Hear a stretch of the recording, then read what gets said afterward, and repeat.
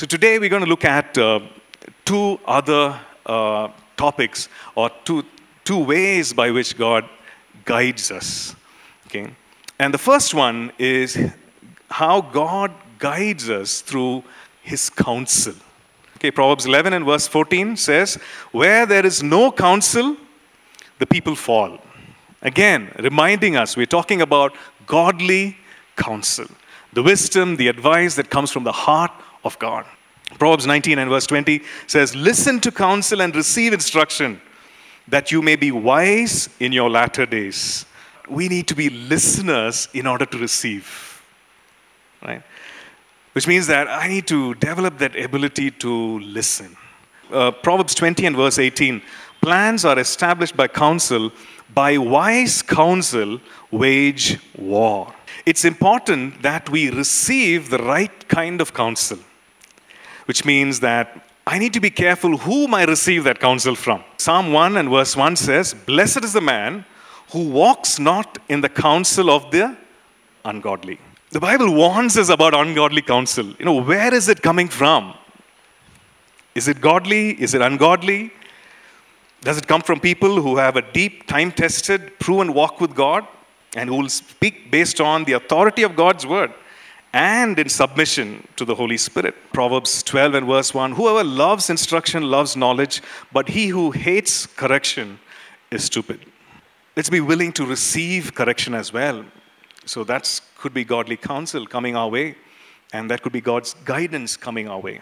The counsel of godly parents, Proverbs 13:1, "A wise man heeds his father's instruction, but a scoffer does not listen to rebuke." Proverbs 1 verses 8 to 9, "My son, hear the instruction of your father, and do not forsake the law of your mother, for they will be a graceful ornament on your head and chains about your neck." So, one way to honor our parents, we said, we need to honor our parents. One way to honor is to receive godly counsel. And again, I'm saying godly counsel. We're talking about godly counsel from godly parents, of course. Anything that does not contradict the word of God. Anything that is, something that is godly and not ungodly.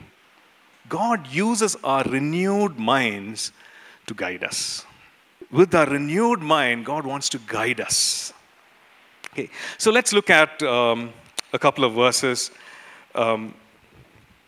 here. Romans chapter 12 and verses 1 to 2, right? Romans 12, 1 to 2.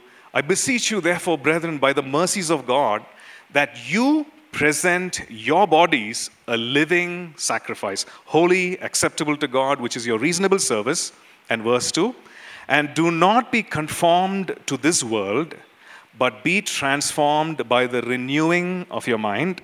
And the last part of that second verse, "that you may prove what is that good and acceptable and perfect will of God." Okay. So the renewed mind brings in every situation or any situation the ways and the thoughts of God. So that's the one. So powerful.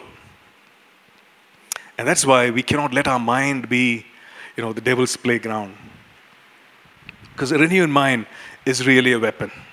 It's so powerful. It just latches on to the truth of God. When it latches on to the truth of God, the actions will follow. The speech will follow. The thoughts will follow.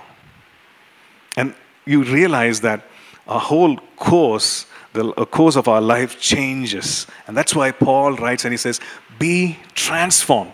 He's saying not about just small change. He's talking about great change, big change. Right? And God brings in His guidance. God is able to bring in His guidance.